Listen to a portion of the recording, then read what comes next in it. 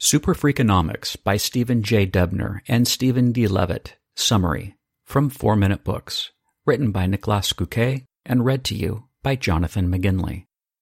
One-sentence summary. Superfreakonomics reveals how you can find non-obvious solutions to tricky problems by focusing on raw, hard data and thinking like an economist, which will get you closer to the truth than everyone else. Favorite quote from the author. Most of us want to fix or change the world in some fashion, but to change the world, you first have to understand it. Superfreakonomics is the follow-up book to the insanely popular Freakonomics, published in 2009 by Stephen Levitt and Stephen J. Dubner. Like all of their co-authored books, it takes an economic approach to what's going on in the real world, which means using statistics and hard data to find out what really drives human behavior. This book tackles interesting topics like prostitution, terrorism, and global warming. However, the lessons I want to share with you are on a more general level because I think that will help you the most to really embrace the ideas of this book. Here are 3 lessons to help you see the world as clearly as possible. 1. Incentives rarely work out as planned. 2. You can find simple solutions to tricky problems by zooming out. And 3, there's no such thing as too much data. Always collect as much as you can. Do you think predicting human behavior is tough? Here's a filter that'll help you find the truth more often than ever. Lesson 1. Even the best incentives don't work out as planned and always come with side effects. Even though we can't see into people's heads and just look at what exactly makes them tick, we're still driven by the power of incentives all the time. Governments, companies, schools, even just other people constantly try to get us to do things by dangling certain rewards in front of us. The idea is simple enough. You promise someone reward B for performing action A and hope that everyone in your target group shows the desired behavior. However, there's a hidden force at play here, the law of unintended consequences. Dubner and Levitt have coined the phrase to describe the behavior that occurs after giving incentives that weren't planned. For example, in Germany, the government keeps trying to get people to produce less waste with fun ideas like picking up trash only once every 3 months, downsizing trash cans, or introducing volume-based fees. So far, all of these ideas have backfired horribly, leading only to creative ideas on how to avoid the new systems. For example, by dumping trash in the woods or flushing food down the toilet. But even the incentives that do work won't do so for everyone, and all of them will have some side effects. You might get your kids to do their dishes if you promise them $1 for every cleaned plate, but that might also lead them to clean them even when they aren't dirty or expect money for other household chores. Don't forget, all incentives have intended and unintended consequences. Lesson 2. Simple solutions to tricky problems are often hidden on a more generic level. What do scientists do if they can't find a solution to a problem? They collect data.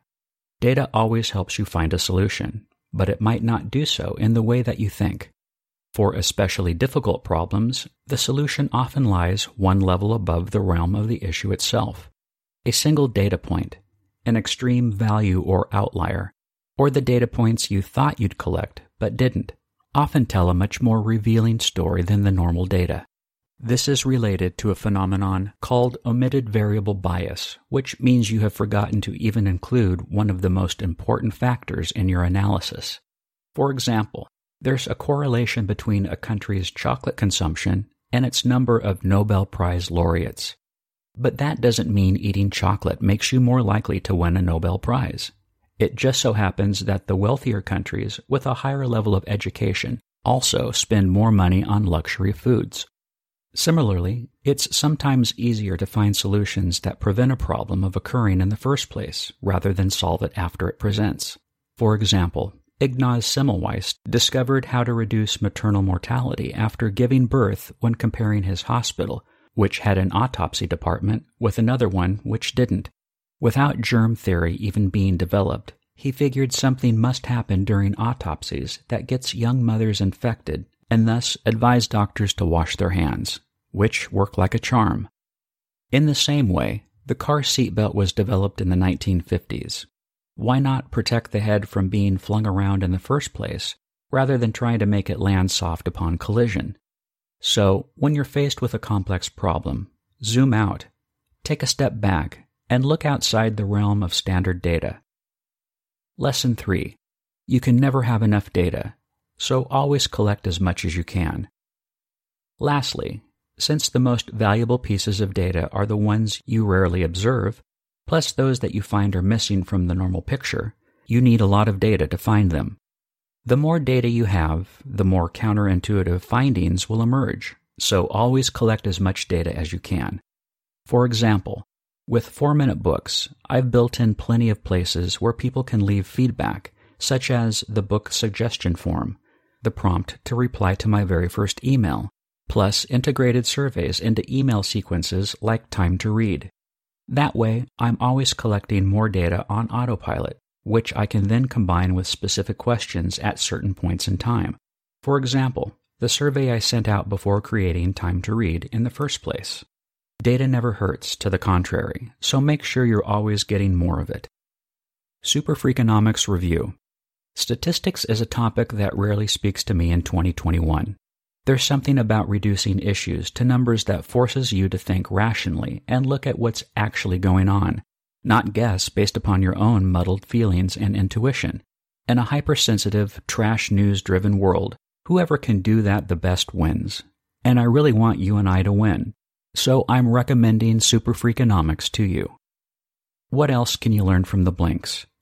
What the completely unexpected solution to the horse manure problem of the early 1900s was. Which economic principles are at play in the world of prostitution? How economics help detect terrorist attacks before they happen. What the sad story of Kitty Genovese tells us about human apathy versus altruism. The hidden factor that drives most of global warming. And why more air pollution might solve our climate problems, not less. Who would I recommend the Superfreakonomics summary to? The 27-year-old research assistant who's dealing with a really tough problem this semester and can't find the solutions in her data. The 44-year-old sales team leader who has to figure out a new incentive system for his team. And anyone who's never run a survey before.